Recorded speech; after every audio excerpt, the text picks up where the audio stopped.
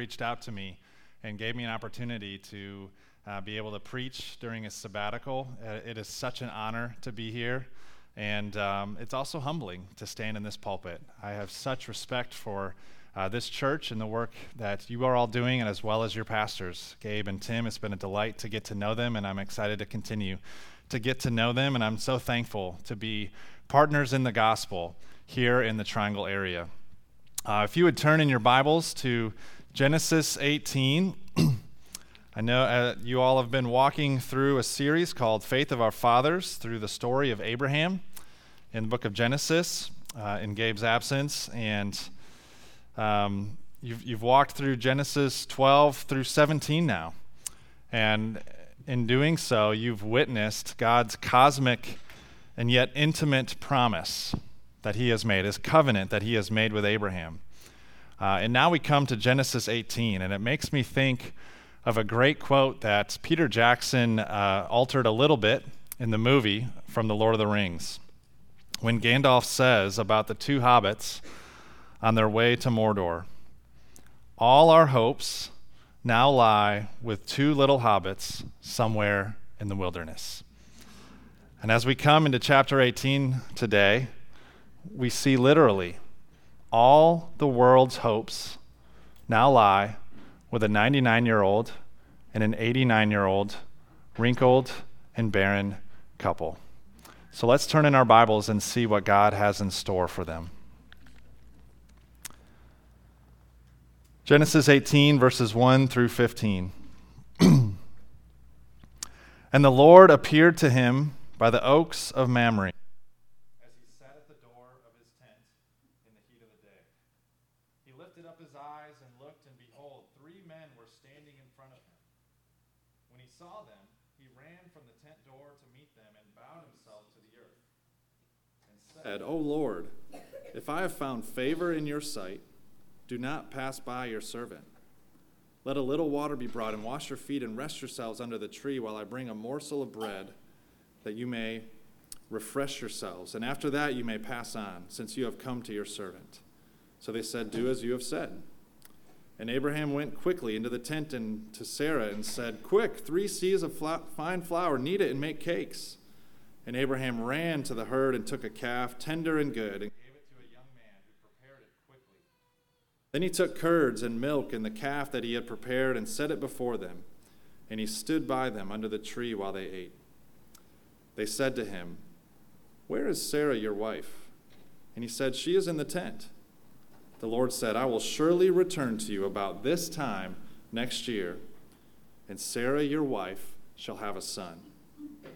And Sarah was listening at the tent door behind them. Now Abraham and Sarah were old, advanced in years. The way of women had ceased to be with Sarah. So Sarah laughed to herself, saying, "After I am worn out, and my Lord is old, shall I have pleasure?" The Lord said to Abraham, "Why did Sarah laugh and say, 'Shall I indeed bear a child now that I am old?' Is anything too hard for the Lord? At the appointed time, I will return to you about this time next year, and Sarah shall have a son." But Sarah denied it, saying, "I did not laugh," for she was afraid. He said, "No, but you did laugh." This, friends, is the word of the Lord. Thanks be to God.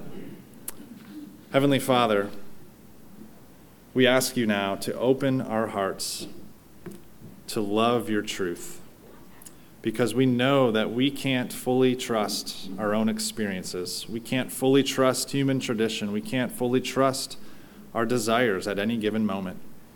We need you to reorient us, and so we thank you for your word and for passages like this which reorient our hearts around your Son. We ask you to come be with us and teach us to love your truth. Especially, Lord, teach us to love the parts of your truth that we may be most uncomfortable with. That's where we will need your help the most. So we ask you to be our patient, wise, gentle, and gracious teacher today. Pray in Jesus' name. Amen. I'd like to begin by introducing you to someone whom I know and many others know was very close to God. In fact, he's very close now as he is with him in glory. But while here, listen about his life. Many say that he may well be the most influential Christian thinker in the 20th century. He eventually left the comfort of his dynamic pastoral job in the Midwest and moved his family overseas to start a mission organization from scratch to reach war-stricken and post-Christian Europe. And dozens of key Christian leaders were converted and discipled from that mission work, who are now converting and deeply discipling thousands more in their own lives. A pastor, apologist, a best-selling author, and an activist whose work and ministry reached around the world. He managed to deeply and personally influence people of every age and position: the schooled intellectual, the common laborer, the scientist and the artist, the doubting Christian, and the skeptical non-believer, in a way that few others have. It's said that he may have done more to shape the culture of American Christianity at the end of the 20th century than anyone other than C.S. Lewis and Billy Graham. Os Guinness, one of his more famous disciples, said of him, "I never met anyone with such a passion for God, a passion for people, and a passion for truth. That is an extremely rare combination, and he embodied it all." His name was Francis Schaeffer. And it's maybe not as well known that halfway through his ministry, as he began his mission work in Europe, this spiritual giant wrote this: "Well, maybe Christianity is not true. Maybe we've just invented this whole thing, and we're just pushing it on people as a program. Does this God exist? Is the Bible true? Will I throw it out?" And he also told his wife Edith at the same time, "Edith, I really feel torn to pieces by the lack of reality, the lack of seeing the results the Bible talks about, which should be seen in the Lord's people and in myself. It seems that the only honest thing to do is rethink, re-examine the whole matter of Christianity. Is it true? I need to go back to my agnosticism and start at the beginning." Schaeffer spent several years teetering in this place of doubt, which God eventually helped him climb out of, and he was much stronger because of that season. But Schaeffer's experience is a testament to words that were penned by Charles Spurgeon years before that. When someone says, "I never doubt," it is quite time for us to doubt him. And John Calvin said, "We cannot imagine any certainty that is not tinged with doubt, nor any assurance that is not assailed by anxiety." I'm about to introduce you to someone who also was close to God. Eventually, it might be argued, closer to God than Schaeffer, Calvin, and Spurgeon. Sarah, Abraham's wife, the promised princess of God's kingdom. And yet, though she now lives in Christian infamy, we see in this story she had very humble beginnings, not just physically, but spiritually. She had serious doubts, as we will see. But this passage is not just about Sarah and her doubts. Even more so, it's about the God who meets her in her doubts. And it raises a question for us as well. How does God meet us in our doubts that many of us often struggle with, whether we admit it or not, or we know people who do? How can we expect to experience him in that place? This passage will teach us to expect at least three things that God does in our doubts. In this passage and in our lives, he does something relational, he does something radical, and he does something tangible. So first, he does something relational. Look at verse 1 again. "And the Lord appeared to him by the oaks of Mamre as he sat at the door of his tent in the heat of the day." So why is Abraham sitting at the door of his tent? Is it because he's old as he is and maybe tired and worn out? Or maybe because it's hot? The passage mentions it's in the heat of the day, and in that culture and still in many cultures, they practice a siesta in the midday in the heat. Maybe he's still healing from his circumcision that was just talked about in the previous passage. Maybe he's pondering. Maybe he's more introspect in this moment. And it's not just physical rest, but he's pondering still in this moment, his waiting on God for God's promises and this promised child. And I love that it mentions he's in his tent. It's a little reminder that he hasn't settled yet. He's still a pilgrim. He's still waiting for God's promise. So it continues in verse 2. He lifted up his eyes and looked, and behold, 3 men were standing in front of him. Behold, it says, and behold is always an important word, really wanting to capture our attention. So the behold is why would there all of a sudden be travelers, especially in the heat of the day? Some like to interpret these travelers. Who are they? Some like to interpret them as the Trinity. But if you read carefully on in the story, you find out that 2 of them are angels, messengers from God. But one of them, in fact, is the Lord. Many believe that this is somehow a pre-incarnate Christ. In a sense, Abraham is meeting with a pre-incarnate Christ here. And it continues in verse 2. When Abraham saw them, he ran. This old man ran from the tent door to meet them and bowed himself to the earth and said, "O Lord." Now I'll point out, the word there for Lord is Adonai, and there's 2 different ways to capture that word in Hebrew. One form of it refers more to earthly masters, and another form, whenever it's used, is speaking of a deity, of a divine master. And it's right there, it's using the divine word for it. And so there's a sense in which we can grasp that Abraham senses something different about these messengers, these visitors. And he continues in verse 3, "O Lord, if I have found favor in your sight, do not pass by your servant. Rest here, wash your feet, let me bring you a morsel of bread." And as the passage continues, he then proceeds to rally his whole household and his wife in the heat of the day, in the heat of the afternoon, to prepare not a morsel of bread, but a royal feast, as it read. So what's going on here in this moment? Is there anything we can learn from these first 8 verses? We need to be careful because in some ways, we can argue that Abraham is following the customs of the day. The ancient Near East had a culture of being hospitable to travelers, and it's still true in the Middle East today. I've actually experienced it myself. But the text clearly wants us to know about the extravagance of Abraham's hospitality. So it's communicating something more than just the customs of the day here, especially when you compare this passage to the beginning of chapter 19, which you'll study in a couple weeks. There you see another instance of hospitality, but it's much different. In contrast, there 2 of the 3 messengers go on to Sodom, and they meet Lot. And while Lot himself gives them pretty decent hospitality, the city of Sodom it's much different.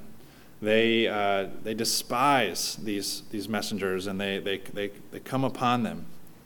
So as one scholar summarizes the difference, as Abraham's invitation ushers his guests into a place of safety, comfort, and provision, while Lot's invitation will bring them into a place of danger and disrepute, mainly because of Sodom. So the text is definitely drawing attention, especially when seen in light of chapter 19, to Abraham's hospitality for a reason.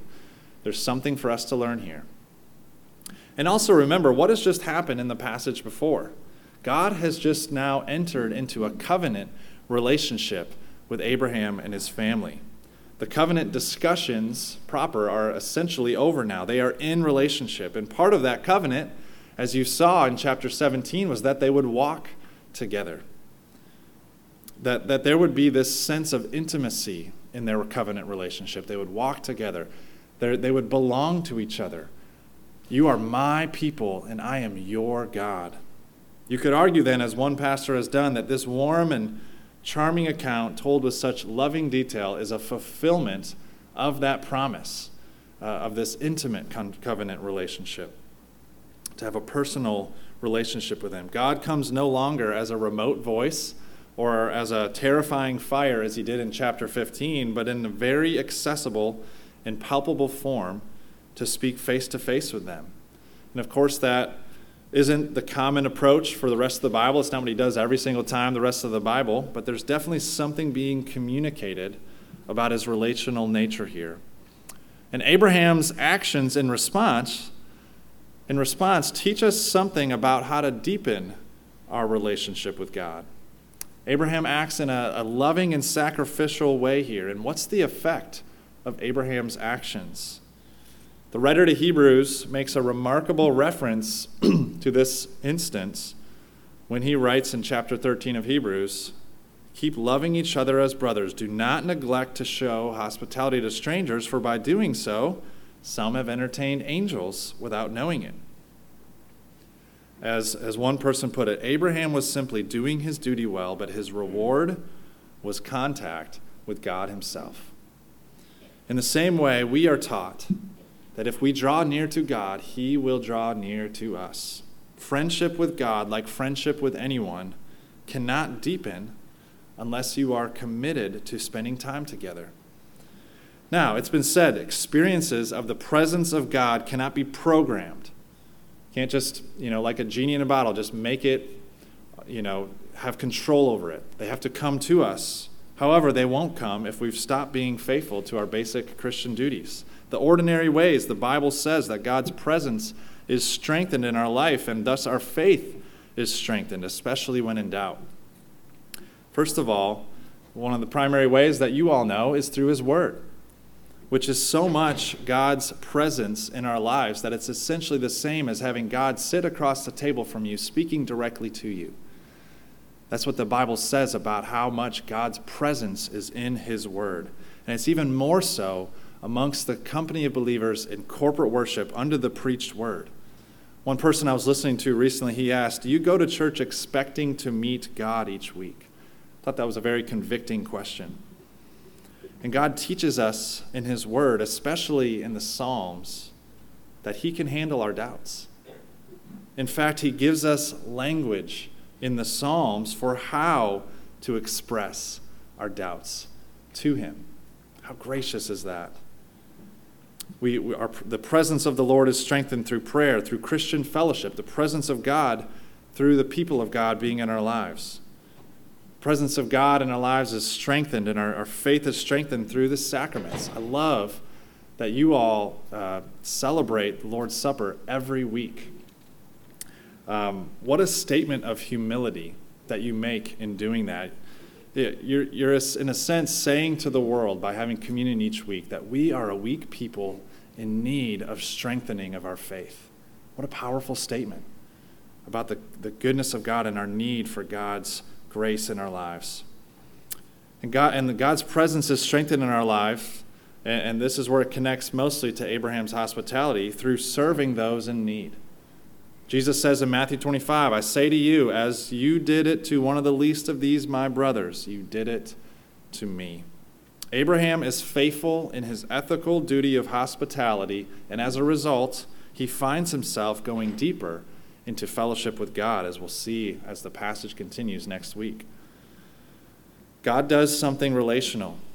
Abraham, who had doubted, as you saw in the previous weeks, he is now encouraged through this relational experience of God. But remember, God's coming is not so much for Abraham here. He had already had this discussion with him. Instead, we see as the story continues that his coming is even more so for Sarah. Sarah, up to this point, has learned of God mostly secondhand through Abraham and Abraham's interactions with God. But God knows it's important to get Sarah fully on board with his world-saving mission through her family. So what does he do? Though he's told them multiple times now that they would bear a son, he shows up again to tell them that they will have a son. He comes to reiterate his promise to them. He comes in person in a special way to get her attention. And more on that in a moment. So how does God meet us in our doubts? Not from high upon an ivory tower, not as some distant or detached guru, but relationally as a covenant friend. He meets us by doing something relational, but he also goes even further. He does something radical. The story goes on in verse 9. They, the messengers, said to Abraham, "Where is Sarah, your wife?" Now we know that this is obviously a rhetorical question. They know where Sarah is, but it shows their concern. They want Sarah to listen. They know that Sarah is nearby. And Abraham responds, she's in the tent. And then God talks loud enough so that Sarah can hear you. Think of maybe that person at a party sometimes who starts talking loud enough. They want the other people nearby in their conversation to overhear what they're saying. And God talks loud enough so that Sarah can hear. He says, "I will surely return to you about this time next year, and Sarah, your wife, shall have a son." And Sarah was listening at the tent door behind him. This is the first time God has gotten specific about his child promise to them. It's more just been this generic promise of you will have this son and you will have these nations come from you. But now he is specific of when that will come. It's getting real. And the word for listening there is in a form that communicates that Sarah is locked in and hanging on every word of the Lord here. And I love the next comment in verse 11.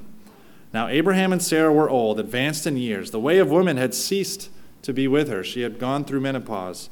And this is the author's way of trying to take some of the edge off of what Sarah is about to do. Verse 12, "So Sarah laughed to herself, saying, 'After I am worn out and my Lord is old, shall I have pleasure?'" She doesn't just doubt the Lord, she laughs in his face. So what would you do at this point if you were the Lord? You've gone out of your way to make it clear what you are going to do for your chosen people. You've shown your faithfulness to them time and again, and Sarah laughs at you. If some of us are honest, we might revoke the promise at this point. Okay, never mind. I'll save the world through a different family. But the story continues, verse 13. "The Lord said to Abraham, 'Why did Sarah laugh and say, shall I indeed bear a child now that I'm old? Is anything too hard for the Lord? At the appointed time I will return to you about this time next year, and Sarah shall have a son.'" And Sarah at this point becomes afraid. Verse 15, "But Sarah denied it, saying, 'I did not laugh,' for she was afraid, and said, but the Lord said to her, 'No, you did laugh.'" A couple of observations from this particular interaction. God does something radical in a couple of ways. He shows radical grace in this moment. Grace despite their doubt. What does God do here with doubting Sarah? We've seen this before, right? Don't forget that God had already been gracious with doubting Abraham just a few verses before, who had done the same thing. He also uses the same tone with Sarah as he used with Peter, as Peter's faith began to fail as he was walking out to Jesus in the lake and the Sea of Galilee. It's the same gentle voice that Jesus uses with doubting Thomas as he asks him, "Put your finger here and see my hands. Don't disbelieve, but believe me." He gently reaffirms his promise to her in this passage. So friends, what does this tell us about our God? Does he only answer our prayers if only we just had enough faith?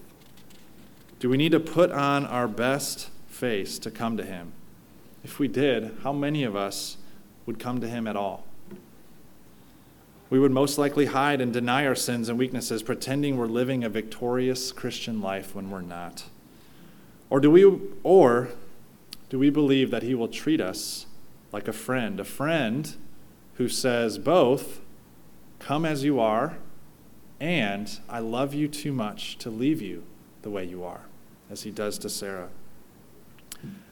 Professor Ian Duguid, he summarizes it well. God knows your persistent doubts, your insistent fears, your unfulfilled dreams, and your dark desires. And when you spread them out before him, he deals with you gently and graciously, as with a friend. So God does something radical. He shows radical grace. Grace prevails over unbelief. What we read in Genesis 18 is what we read all over the Bible, that God shows favor to those even with serious doubts. Now, as in always when we preach the Bible, the real point isn't as much that Sarah laughed. The real point to us today is what? We laugh as well. We laugh in the face of God often. We stop believing. We stop believing that God can reach our neighbor who wants nothing to do with Jesus. We stop believing that he's bigger than our addictions. We stop believing he'll take care of us in retirement. We stop believing he's the only one who can change our children's hearts. We don't believe he has the power to rein in our wayward children. We don't believe he can breathe new life into our marriages. We don't believe he will give us the relationships we long for, and so we worry and fret in the face of God. Another way to translate verse 14, where it says, "Is anything too hard for the Lord?" Maybe even a better way to translate the Hebrew is it saying, "Is anything too wonderful for the Lord?" Which implies that Sarah had lost the wonder of who God is. And we do the same thing, don't we? We begin to fail to pray because we've lost the wonder. What difference does it make anyways? Or we don't pray boldly. We lose the wonder. We don't confess our sins because we forget the wonder of God's holiness. If you are here today and you have lost the wonder, or if you're in a season of doubt, maybe there's something in your life that you think is too hard for the Lord, or maybe it's not you, but you know a fellow brother or sister in Christ in that place, I've got good news for you. We serve a God who deals gently with us in that place, whose goodness and mercy shall follow us and pursue us all the days of our life, including seasons of doubt. I mean, look at Hebrews 11, where it references Abraham and Sarah. In Hebrews 11:11, the wall of faith. By faith, Sarah herself received power to conceive, even when she was past the age, since she considered him faithful who had promised. Therefore, from one man, and him as good as dead, were born descendants as many as the stars of heaven, and as many as the innumerable grains of sand of the seashore. This is how the author of Hebrews wants us to remember Abraham and Sarah. What doesn't he mention? He doesn't mention anything about her laughing or Abraham laughing or their complaints. No, for these sins were washed away by the blood of Christ. Fighting through their natural tendency to unbelief, Abraham and Sarah trusted in the Lord. Notice there is nothing in this text, and you'll see in the texts to come in the weeks to come, there's nothing in the rest of Genesis that says that Sarah regained a strong faith until Isaac comes. And yet God still acknowledges even her weak faith. It's a radical grace that prevails over doubts, but there's even more. He does something radical in the sense, not just his grace, but radical power. We see radical power. As Tim talked about last week, God hadn't just changed Abraham's name, he changed Sarah's name too, to indicate that his promise also dealt with her. Yes, Abraham would father a nation, but not through the offspring of one of his servant girls. It would be through his legitimate wife, Sarah, despite her advanced age and barren womb. To be barren at all is a painful experience. Childbearing is a wonderful gift that many get to enjoy, and it can be really painful to not be able to. And I hope this doesn't minimize that pain, but to be barren in the ancient Near East was possibly even more painful than it is today, for it was deeply shameful. So much of a woman's identity was tied up in child rearing. That hasn't changed much, but it was definitely very prominent in that day. It literally validated their existence to bear children. So the promise of a child that once brought Sarah much anticipation is now a promise that seems to mock her very existence. It's what she's been looking forward to for her whole life, and all that's happening now in this promise is that it's accentuating one of her most painful realities. Look at verse 12. What does she say? I am worn out, and my Lord is old. Shall I have pleasure? These are some very revealing words about where Sarah's heart is in this moment. I am worn out, she says. What is she saying there? She's not talking about being physically tired because she's old. It's not a statement about her physical age. It has to do with self-hatred. What Sarah is saying here is, I am useless. I am good for nothing. She feels invisible, forgotten, and she's loathing herself because of it. Another thing she does is ask the question, will I now have this pleasure? And this isn't talking about the pleasure of having a child. This is talking about the pleasure of the process of having a child. She's talking about the marriage bed here. It is quite possible, based on these words and based on the experience of Abraham and Sarah in Genesis 16, that their marriage is not very close anymore, and that she's not exactly been feeling the love from Abraham lately. So we see, as one pastor summarizes, everything in Sarah's culture that would make a woman feel like a woman back then, she didn't have. And we experience similar kinds of pain. Our careers aren't panning out the way we thought. Our families or our marriages don't look the way we hoped. Or maybe you don't have the marriage yet that you long for. God hasn't given you a spouse that you long for. For someone whose story intersects with Sarah's on some level, it's tempting in that place to numb your heart, isn't it? To not hope anymore, to not give your heart to things that will just may let you down. So what does this passage have to say to us in that place? Well, why is God so insistent that Abraham's offspring be born through this barren postmenopausal wife? It's a sign that salvation is by grace alone. Our God is a God who works mostly not with the powerful, but with the weak.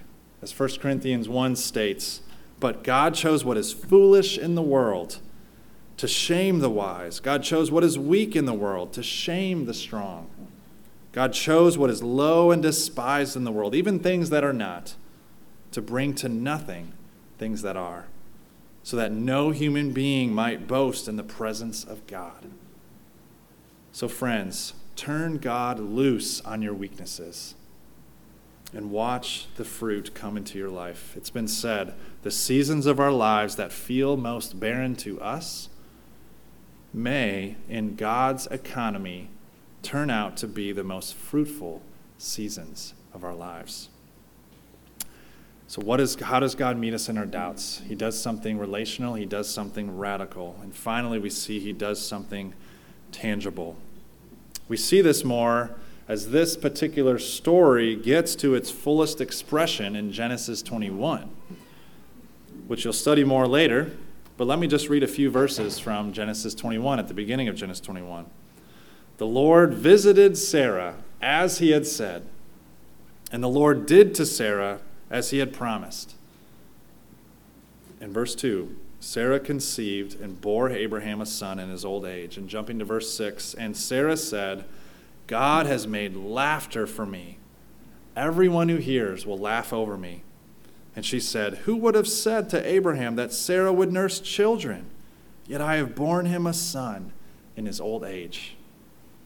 Her laughter of doubt turns into a laughter of faith. But the cynic in me says, of course her laughter turned into laughter of faith and joy. She got what she wanted, didn't she? Of course she can laugh the laugh of joy and faith. It's just a question of timing. Her circumstances were changed. That doesn't always happen to us in our lives. Our circumstances don't always change. But for her, Isaac is born. The laughter of joy gets the last laugh over her laughter of cynicism. But we need to ask, and here's the point I want to make. Was everything happily ever after for Sarah here? Think about it. She is 90 at that point with a newborn child. 90-year-old needing to nurse this child. A 90-year-old needing to chase him around as he begins to walk. There are still difficulties ahead for her.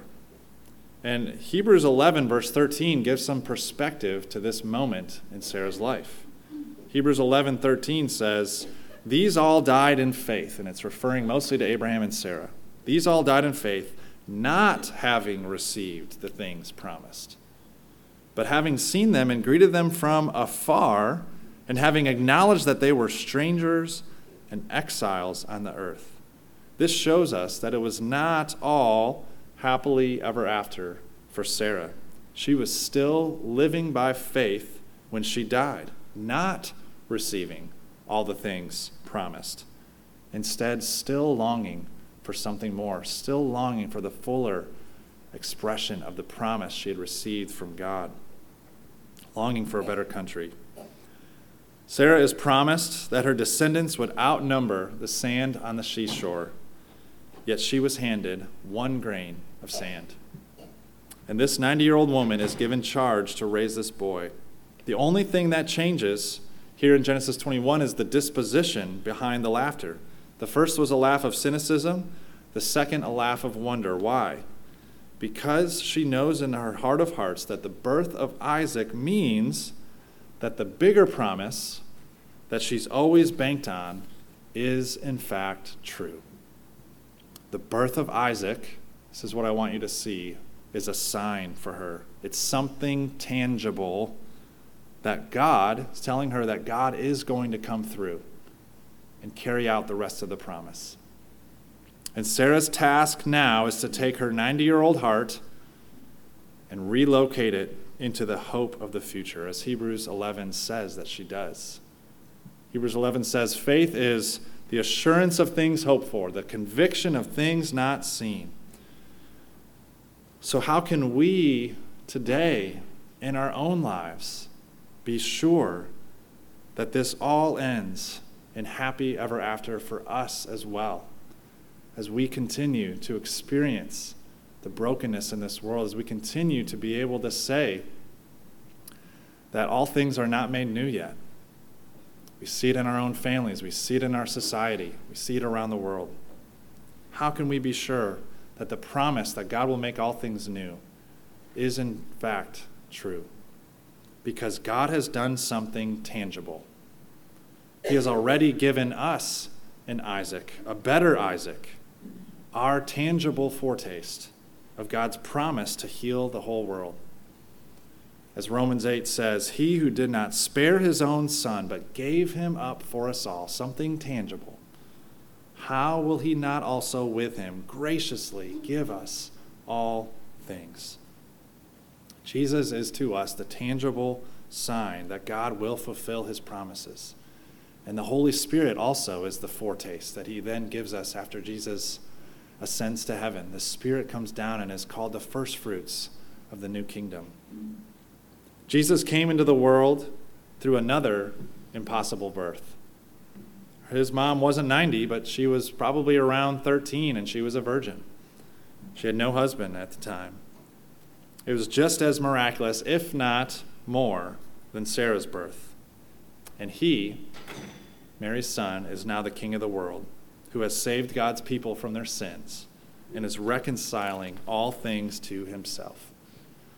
And so we see now that these 3 visitors from heaven in Genesis 18 had not come to earth just to have a picnic under a tree. No, the stakes were way higher. They had come on a very important mission, a battle, if you will, to ensure that this son would come. And to him, we know as the story continues, twin boys would come. And from one of those twin boys, 12 sons. And from those 12 sons, a nation of Israel. And from that nation, many kings. And from that nation, eventually, the king of the entire world and the savior of the world. And it all started from the womb of a 90-year-old barren woman. How like our God. Though we and many others may often laugh the laugh of doubt, we follow a God who will always have the last laugh. Let's pray together. Heavenly Father,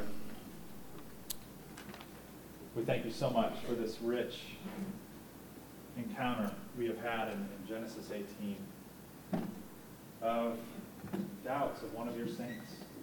Lord, we thank you that the Bible is ruthlessly honest. We thank you so much for how realistic the Bible is to our own experience.